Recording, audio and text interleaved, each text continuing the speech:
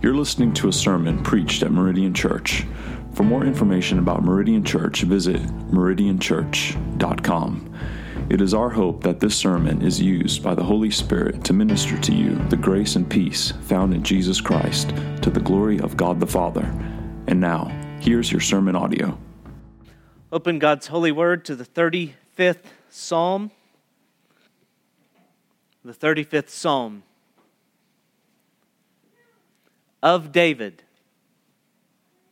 Contend, O Yahweh, with those who contend with me. Fight against those who fight against me. Take hold of shield and buckler, and rise for my help. Draw the spear and javelin against my pursuers. Say to my soul, I am your salvation. Let them be put to shame and dishonor who seek after my life. Let them be turned back and disappointed who devise evil against me. Let them be like chaff before the wind, with the angel of Yahweh driving them away. Let their way be dark and slippery, with the angel of Yahweh pursuing them.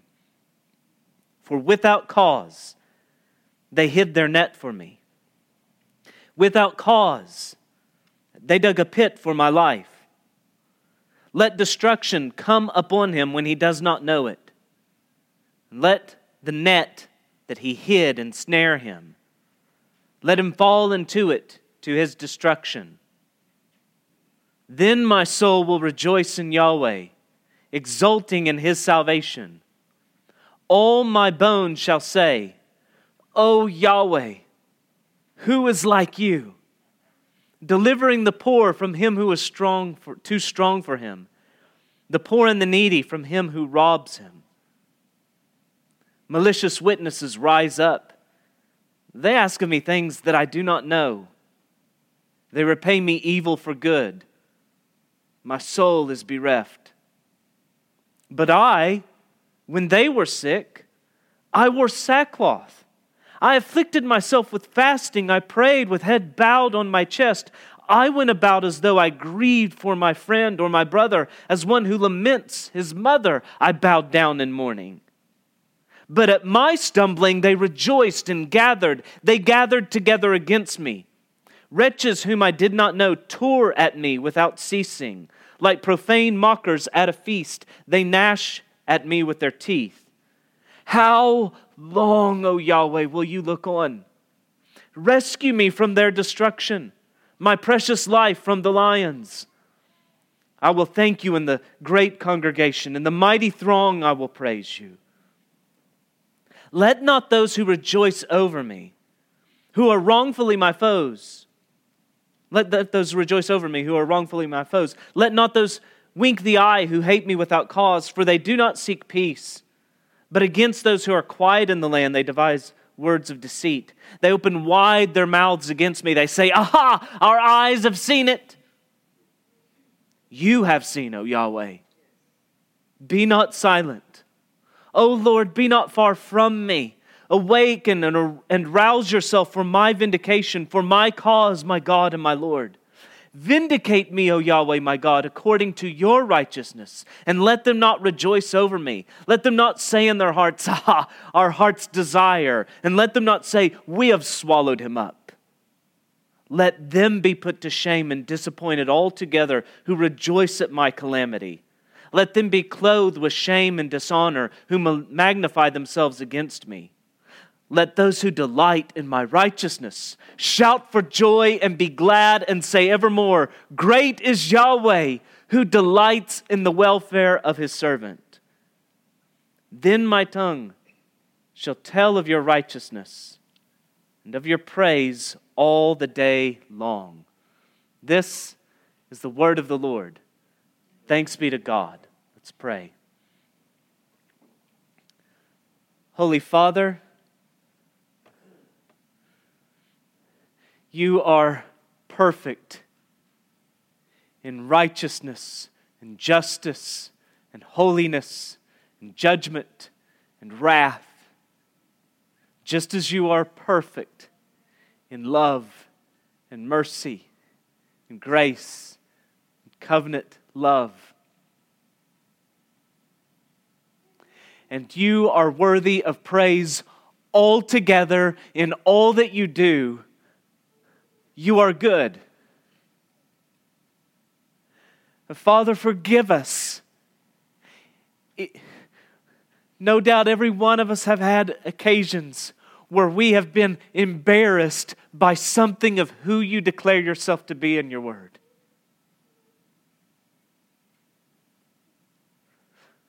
Convict us.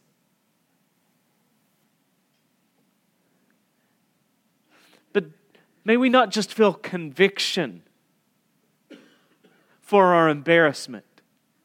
Turn our eyes to behold you in all that you are, in all that you declare and reveal yourself to be.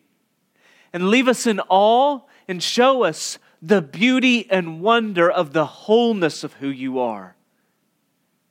And fill our mouths with praises,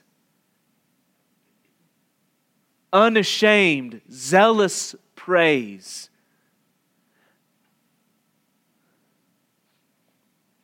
In Christ's name we ask this. Amen. What are we to do with the imprecatory psalms? These psalms where David calls down curses on his enemies. An imprecation is a spoken curse. We've encountered a number of imprecations as we've gone through the Psalter up to this point, but it's as if here we have a compilation track. Every curse we've encountered so far gathered up into one. This is easily the most imprecatory psalm we've encountered so far. The constant let, or your translation might have may, lets you know that this is so. What are we to do with these imprecatory psalms? I'm afraid the most common answer is to be embarrassed by them. Avoid them, hide them, don't mention them, and if someone brings them out of the closet, then apologize for them. Maybe say something like, well, that's Old Testament. I hope you find such embarrassment embarrassing. What are we to do with them? Sing them. If that thought makes the church at large uncomfortable, I believe the reason is not that the church has become so loving, but she's become so soft. And as odd as it might seem to many, the medicine for a soft church is poetry. What James Adams calls the war psalms of the Prince of Peace. But as we learned in Psalm 34, it requires wisdom to sing the songs of our King, of our God. But it's not our tongues that need instruction, nor our eyes in reading heaven's music. It's our souls that need to be taught. And the chief lesson that we learned in Psalm 34 is that we need to learn the fear of the Lord in order to sing these psalms. And if you fear God, if you truly revere Him, will you not hate it when His name is blasphemed? And if you get that, you begin to make some headway in properly appropriating these imprecatory psalms. The problem is, though, we don't know how to read poetry anymore. And this despite the fact that God in His wisdom designed Hebrew poetry so that it doesn't major on meter or rhyme, but that it's this thought rhyme structure that holds it together, making it very translatable. We call this thought rhyme structure parallelism. And despite this, we still have problems reading God's poetry, which is revealing. It says that our problem is that our hearts are out of meter with heaven, because our thoughts are out of harmony with heaven's wisdom. Instead of reading the Psalms in the fear of the Lord, we go to them really wanting to express ourselves. Now, the Psalms are full of expressed emotion, and they help you to rightly express your emotion, but the focus isn't on us expressing ourselves. The focus is on that which evokes such expression. The context of the Psalms is covenantal. We approach them in this individualistic way that's all about us. And they're not only simply covenantal, the chief covenant that's in view again and again throughout the Psalms is the Davidic covenant. If you want to read the Psalms right, this thought must be at the fore of your mind in almost every instance as you read through the Psalms, and that is king and kingdom. When you take up the Psalms, be thinking king and kingdom. O. Palmer Robertson, in his book, The Flow of the Psalms, speaks of the first and second psalm as pillar psalms. They welcome us into the temple of worship that is the Psalter. And those pillar psalms help you to understand the whole of the Psalms. The second psalm helps you to understand all the imprecatory psalms. Why do the nations rage and the peoples plot in vain? The kings of the earth set themselves, and the rulers take counsel together against Yahweh and against His anointed, saying, let us burst their bonds apart and cast away their cords from us. He who sits in the heavens laughs. The Lord holds them in derision. Then He will speak to them in His wrath and terrify them in His fury, saying, as for me, I have set my king on Zion, my holy hill. If we're embarrassed by the war psalms of the Prince of Peace, the answer is that we're more concerned about our own name than we are zealous for the name of God's King, that it be exalted above all. As we turn to examine this psalm, we have 3 laments. And you can see them because every one of them ends with a resolve to praise. There's much that's cyclical as we look at these 3 laments, but they are distinct. The first and the last ones are the ones that are full of imprecations. And that middle section, verses 18 through 11 through 18, I'll get it. Verses 11 through 18, in that section, David makes a series of accusations concerning those that he's pronouncing these imprecations on. So the first cycle, verses 1 through 10, opens with some introductory petitions, verses 1 through 3, that pave the way for a litany of imprecations that follow in verses 4 through 8. Contend, O Yahweh, with those who contend with me. He opens with this, it's a legal metaphor. The contending there has the idea of bringing an accusation against, bringing charges against. That's followed with a martial metaphor, a war image. Fight against those who fight against me. And it moves from this position of defense, shield and buckler, to offense, spear and javelin. And then David ends this asking God to say to him, I am your salvation.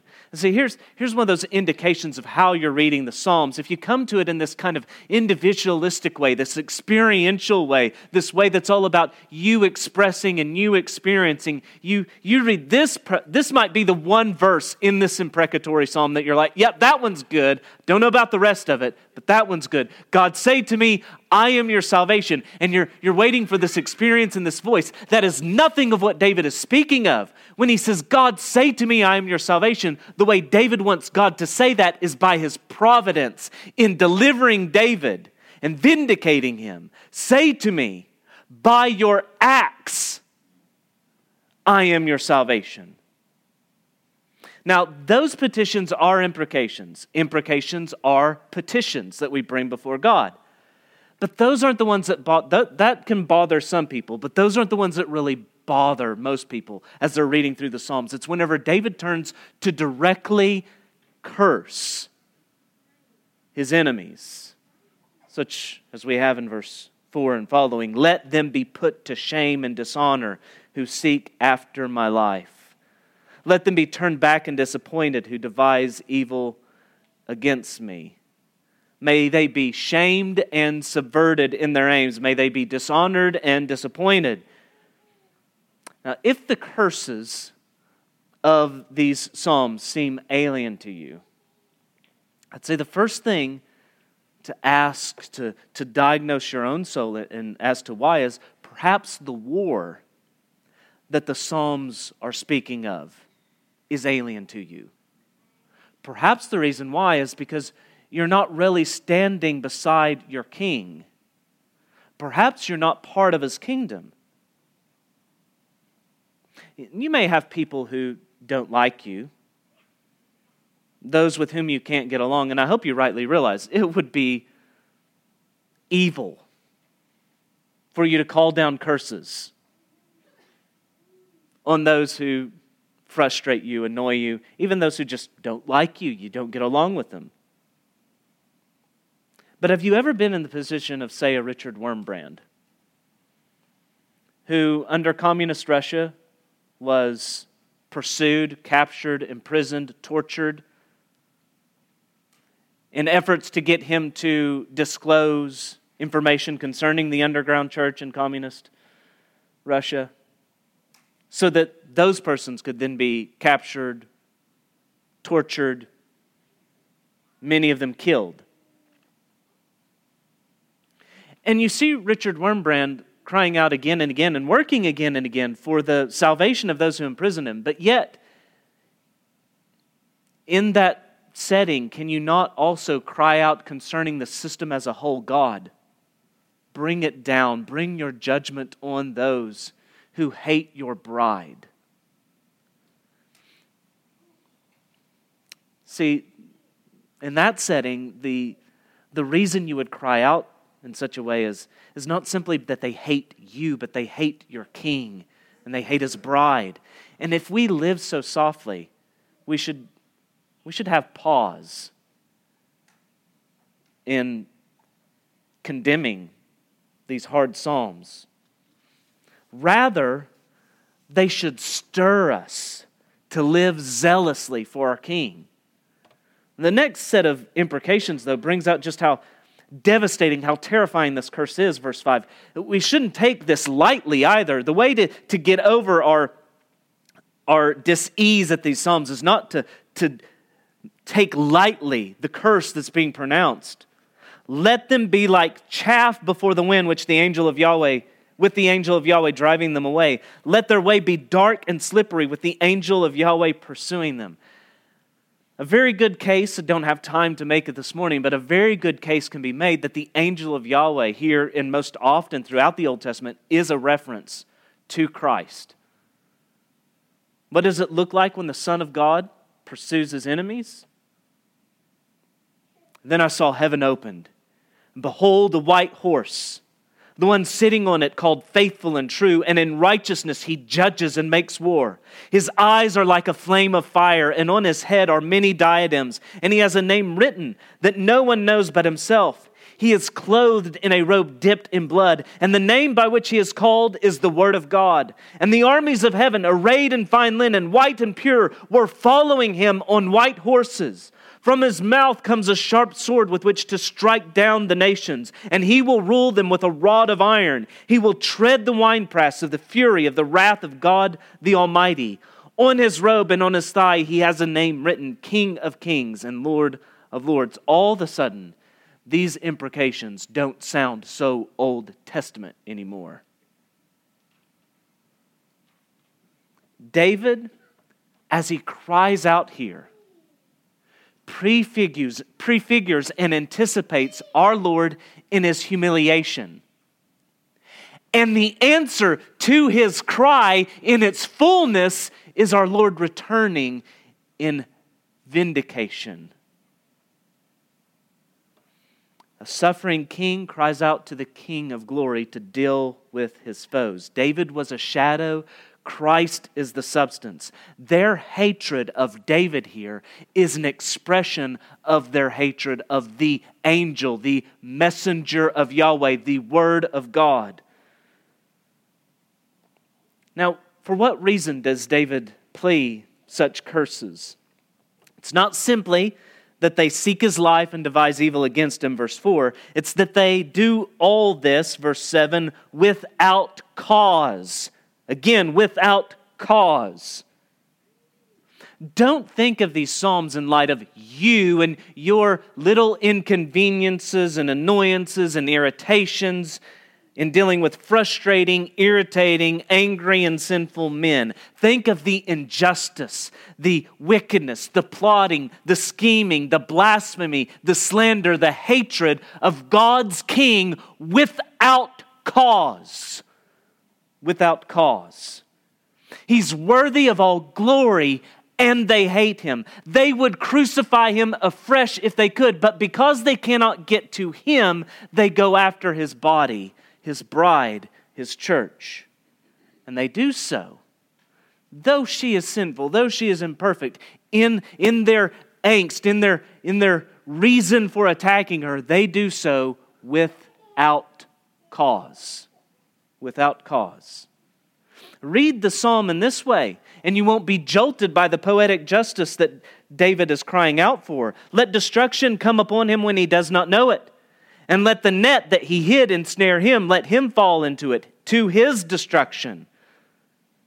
Let them fall into their own traps, surprised.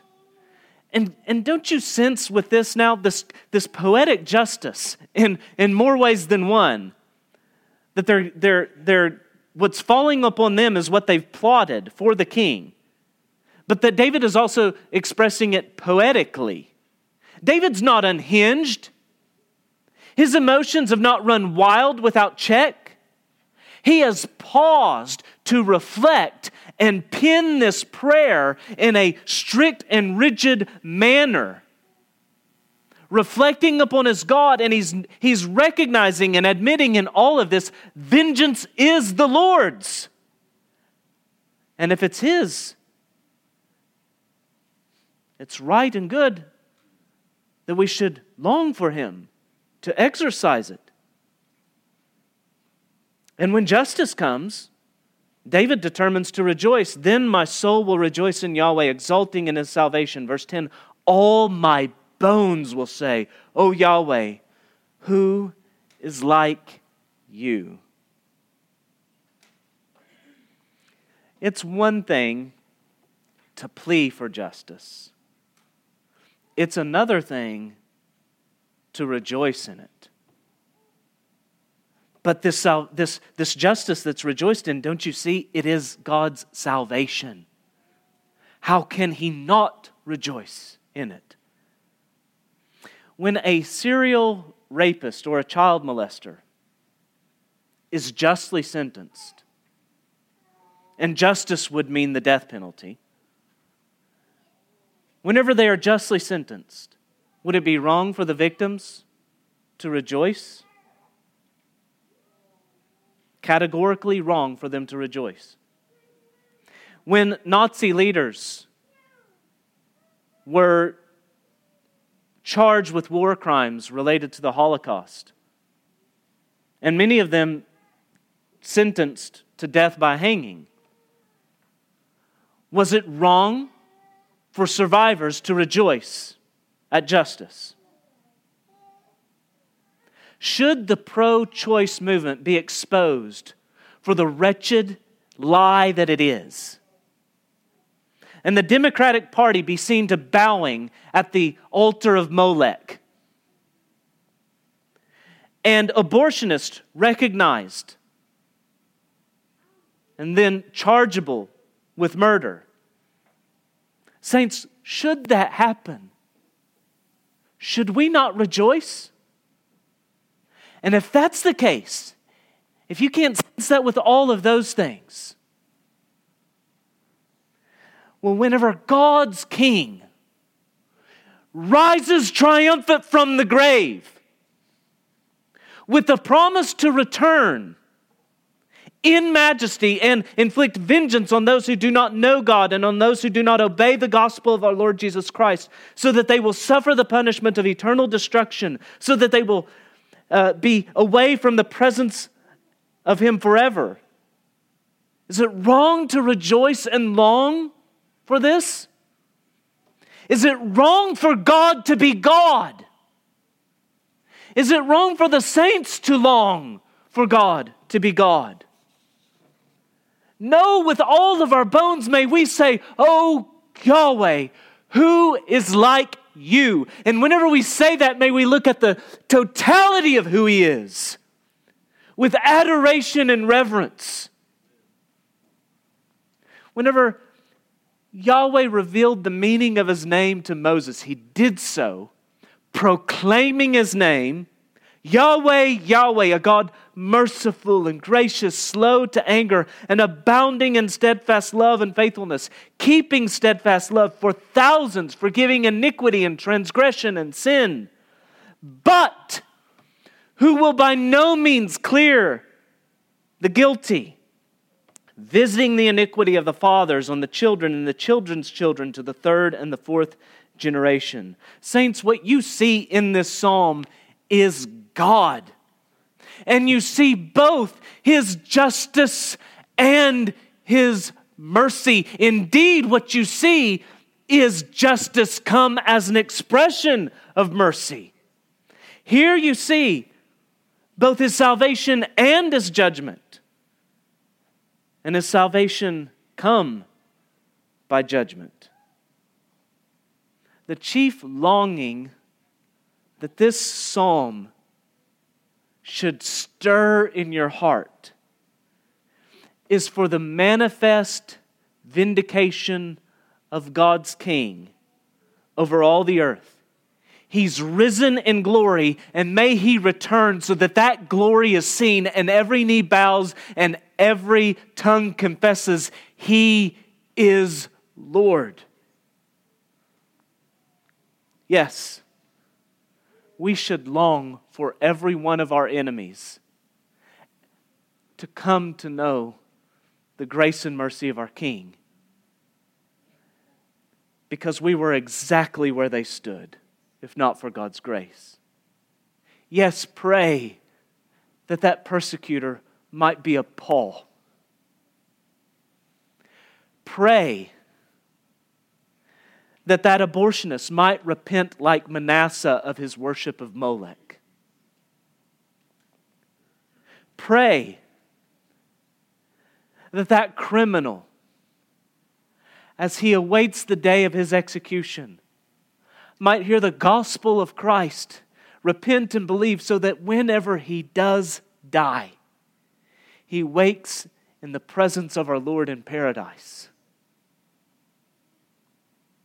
Sinner, know that the wrath that's threatened against you here, our Lord Himself bore. He dishes out nothing that He has not Himself borne. And if you would believe and trust in Him, there is salvation and grace. And saints, we long for that. But let none of that curb your desire for God to be fully God. To be all that He's revealed Himself to be. With all your bones, behold Him and say, "Who is like you?" In all your perfections. In the next section, instead of a litany of curses, you find a litany of accusations, verses 11 through 18. The first accusation concerns their false accusations. Malicious witnesses rise up. They ask of me things that I do not know. Their concern isn't truth, it's just David's demise. Imagine a political climate. It's going to be a stretch, but imagine a political climate where accusations are made against opponents, not for the cause of righteousness and justice and truth, but simply to bring the other guy down and elevate self. And we hear the lies.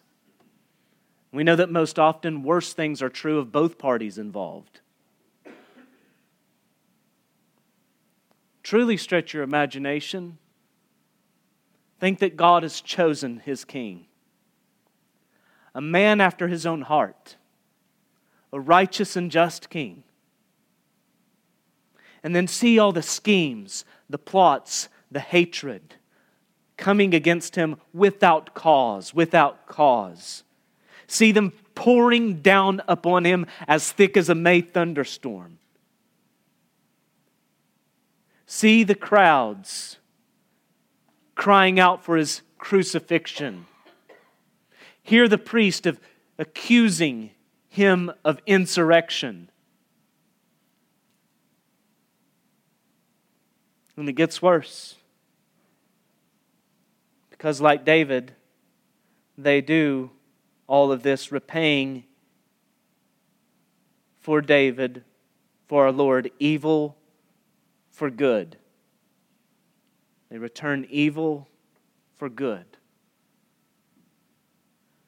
God so humbled himself, and man was proud.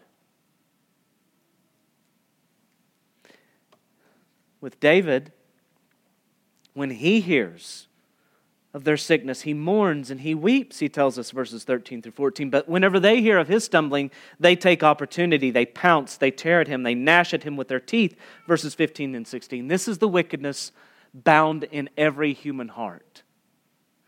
God has a king, and men hate him, revile him.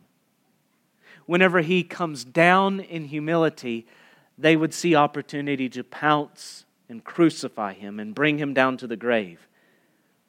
Now, from these accusations, David turns to lament in verse 17. How long, O Lord, will you look on? Rescue me from their destruction, my precious life from the lions. You have to see that these curses that David is pronouncing are bound up with his cries for deliverance. One might say, well, yes, I understand this in regards to God's king. I can understand God's king, his enemies seemingly triumphant over him. I can understand praying this psalm in that setting, but our Lord has risen, so these psalms are not pertinent anymore. Christ is risen, but he has wed himself inseparably from his bride, whom he refers to as his body. Whenever Saul was ravaging the church, the risen Christ floored him, asking, why are you persecuting me? Imagine if David was somehow rescued and delivered from immediate threat from his foes, but those foes have taken his wives. Do you think he would cease to cry out as he does here at that moment just because his skin is safe?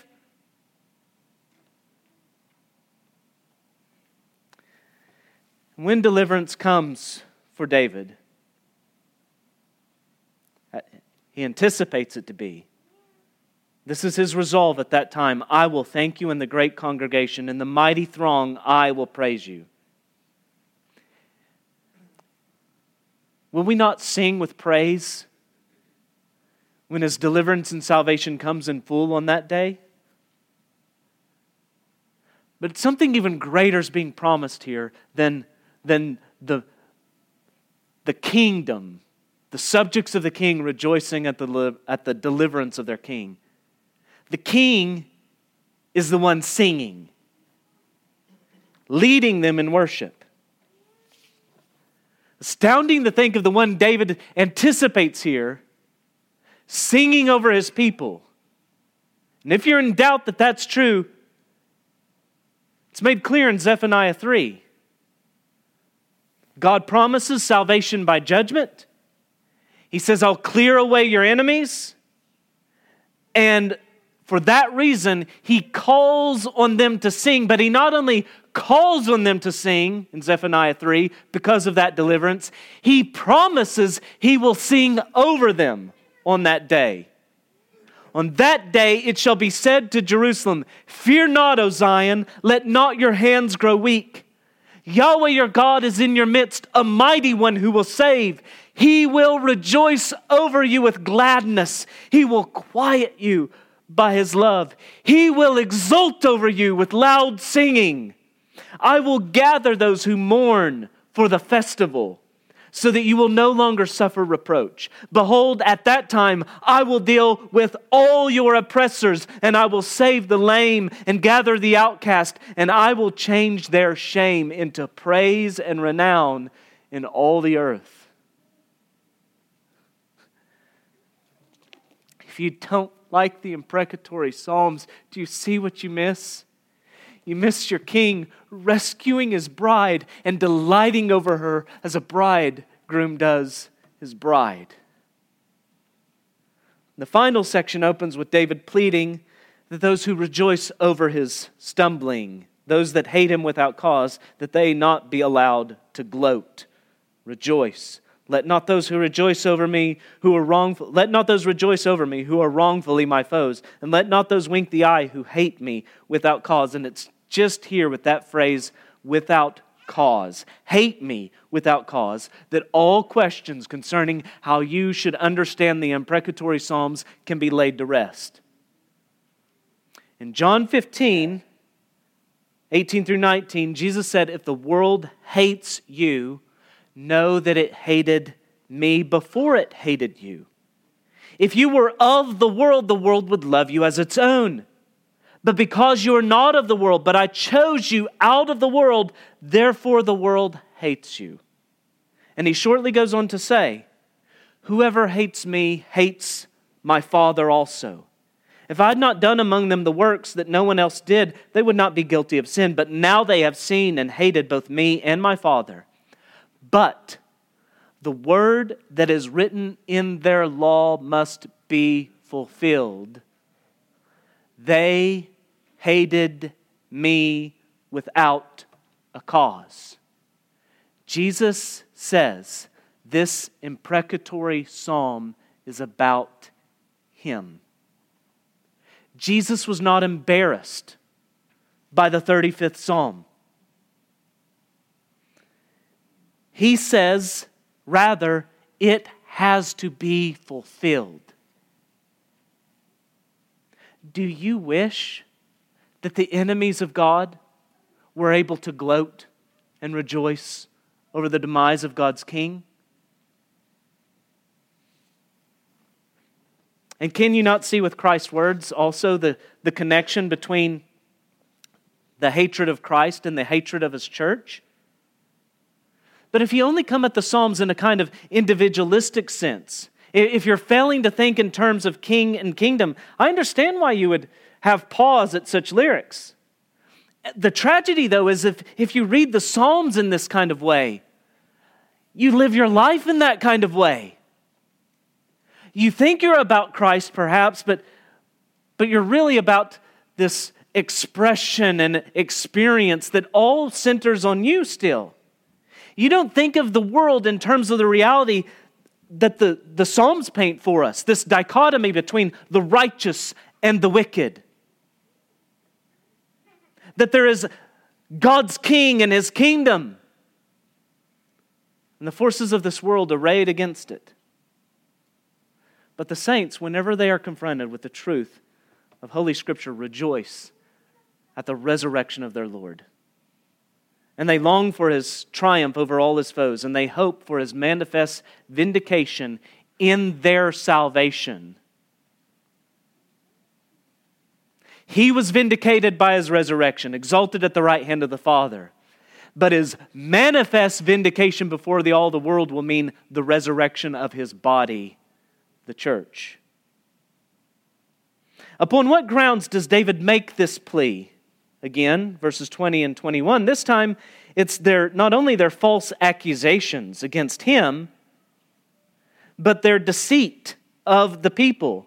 For they speak not peace, but against those who are quiet in the land they devise words of deceit. They open wide their mouths against me. They say, aha, aha, our eyes have seen it. King and kingdom are bound together. In their malicious attacks and accusations and slander of the king, they deceive the people. And the king's vindication is their salvation. From the false speaking of these enemies of the king, Verse 21, you turn to the true sight of God and His longed for speaking. You have seen, O Yahweh, be not silent. God has seen, David knows this, and he longs that He speak, vindicating him, delivering him, and that He do so according to His righteousness. You have seen, O Yahweh, be not silent. O Yahweh, O Lord, be not far from me. Awake and rouse yourself for my vindication, for my cause, my God and my Lord. Vindicate me, O Yahweh, my God, according to your righteousness. Let them not rejoice over me. According to your righteousness. God made a covenant with David that he would have a son who would build him a house, and God would establish His throne forever. God in righteousness is faithful to His covenant promise. This Davidic covenant being spoken of and referenced throughout the Psalms, especially in Psalms like this, this Davidic covenant is a covenant made with Christ. And God was faithful to it, establishing His throne forever. Listen to the way the book of Acts speaks again and again of the resurrection of our Lord. And think of it in terms of God vindicating His king according to His righteousness. Peter preached on Pentecost, Acts 2. This Jesus delivered up according to the definite plan and foreknowledge of God, you crucified and killed by the hands of lawless men. But God raised Him up, loosing the pangs of death, because it was not possible for Him to be held by it. Peter, addressing the crowds at the temple, said, the God of Abraham, the God of Isaac, the God of Jacob, the God of our fathers, glorified His servant Jesus, whom you delivered and denied in the presence of Pilate when he had decided to release Him. But you denied the holy and righteous one, and asked for a murderer to be granted to you, and killed the author of life, whom God raised from the dead. To this we are witnesses. When brought before the rulers, Peter, filled with the Holy Spirit, said, rulers of the people and elders, if we are being examined today concerning a good deed to a crippled man, by what means this man has been healed, let it be known to all of you and to all the people of Israel that by the name of Jesus Christ of Nazareth, whom you crucified, whom God raised from the dead, by Him, this man is standing before you well. Peter told Cornelius, they put him to death by hanging him on a tree, but God raised him the third day. Now Paul, preaching at the synagogue in Antioch Pisidia, said, brothers, sons of the family of Abraham, and those among you who fear God, to us has been sent this message of salvation for those who live in Jerusalem and their rulers, because they did not recognize Him nor understand the utterances of the prophets which are read every Sabbath, fulfilled them by condemning Him. And though they found in Him no guilt worthy of death, they asked Pilate to have Him executed. And when they had carried out all that was written of Him, they asked Him down, they took Him down from the tree and laid Him in a tomb. But God raised Him from the dead. In preaching the gospel, the good news of Christ, do you not see that time and time again, Peter and Paul frame it such that it is an answer to this imprecatory psalm? The good news of the gospel is that God heard this prayer and vindicated His Son and has exalted Him to His right hand, so that all enemies will be put under His feet. Saints, they did not get their heart's desire. They did not swallow Him up. All His enemies who rejoice at His calamity in heaven and on earth have been and will manifestly be put to shame and disappointed. And for this reason, saints, rejoice. Let those who delight in my righteousness, David says, shout for joy and be glad and say evermore, great is Yahweh who delights in the welfare of his servant. The saints delight in the king's righteousness. And those who delight in his righteousness upon his deliverance praise God that God delights in the king's welfare, the king his servant. Jesus Christ is our righteousness. If Israel could delight in having a righteous king, how much more can we? Because our king's righteousness is our righteousness. David's righteousness was their deliverance and their good. How much more Jesus is ours? His righteousness is imputed to us. It's counted as ours by faith.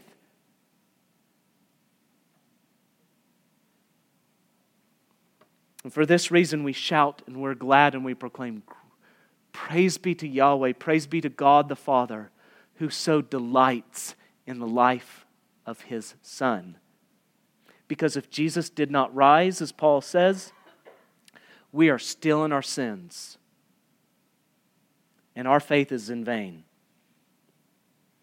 Because Christ was not only delivered up for our trespasses, Romans 4:25 says he was raised for our vindication. He was raised for our vindication. Now, normally, whenever we think for our justification, Romans 4:25, he was raised for our justification. Normally, when we think of our justification, we think of the life of Christ, his perfect obedience to the Father from his breath, from his conception even, unfathomably. He wasn't ever a sinful baby. His perfect obedience from conception to the cross and his last breath. Every one of his breaths rendered in obedience to the Father. That's the righteousness with which you're clothed by faith. So normally we think of justification and righteousness being counted to us. We think of the life of Christ. So what does Romans 4:25 mean when it tells us that he was raised for our justification? Whenever Paul then just right after that, chapter 5 goes on to tell us that it's by his act of obedience that we're counted righteous. How do we square that? Jesus' resurrection was his vindication. The world threw false accusations against him so hard that he was such a bloody mess he could not be recognized. But 3 days later, our God raised him from the grave, clean and radiant, showing that none of those accusations stuck. He was indeed perfectly righteous, and without cause, all their accusations came. And thus, vindicated is a public declaration that he is indeed righteous, ergo, you're righteous. The king is righteous, you're righteous. The king's vindication is a demonstration of the solidity of your justification. And thus, he's righteous, you're righteous, because he rose, you will rise. Delight in the righteousness of the king. Praise the Father who so delighted in the life of the king. And to close out this psalm, David once again, as with every section, ends with a resolve to praise. Then my tongue shall tell of your righteousness and of your praise all the day long. David here is leading those who love him and delight in him as God's righteous servant to praise the God who delights in his life and welfare. For all eternity, as we delight in the Son and his righteousness, which is ours, the Son will lead us to delight in the Father, who so loved us that he gave us such a Son. A Father who so loves His Son that He raises Him from the grave and seats Him at His right hand above every foe. For all eternity, the Son, by the Spirit, will lead us to worship the Father who delights in the Son. What a blessed circle we will be caught up in. And perhaps it's not until we realize the delight of the persons of the Trinity in one another that we can then recognize the justice and righteousness and beauty and glory of such music. This is a song cursing those who curse the Father's love for His Son. And unapologetically would say, may everyone who hates that love either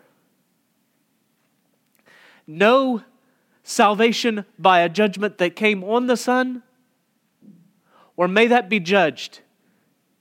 But may it not persist.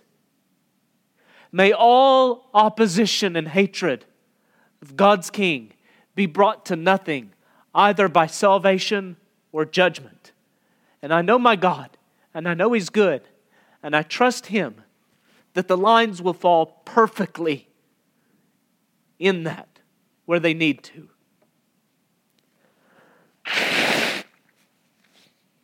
Yes, let us long for sinners to be saved just as we were.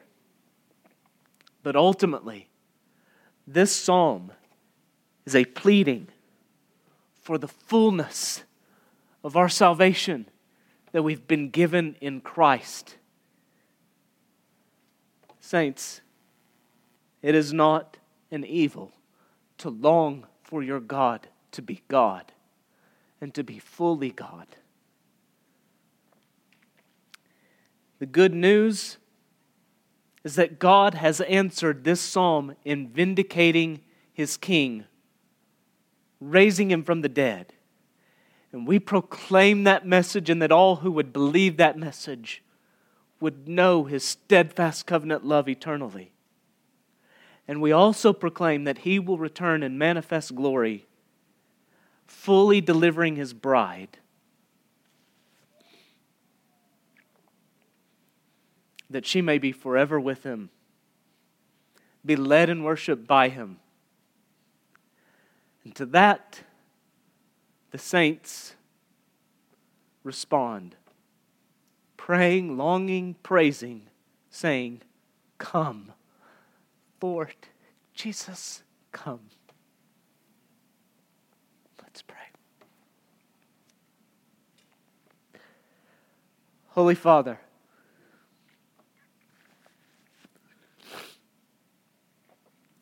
thank You for Your King.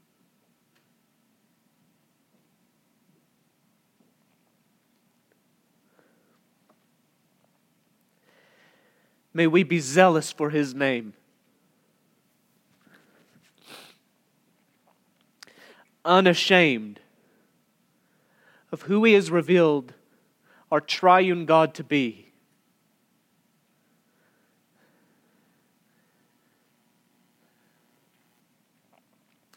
May we not be ashamed of our King and His humility. May we not be ashamed of Him and His exaltation. May our heart's desire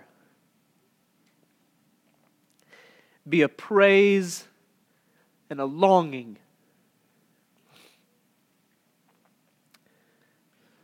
for all of who You are.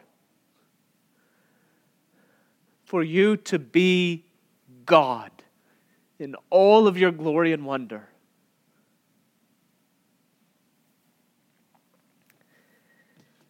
In the strong name of Jesus, we ask this. Amen. Thank you for listening to this sermon audio from Meridian Church. Please feel free to share this resource with others. We only ask that you do not alter the content in any way.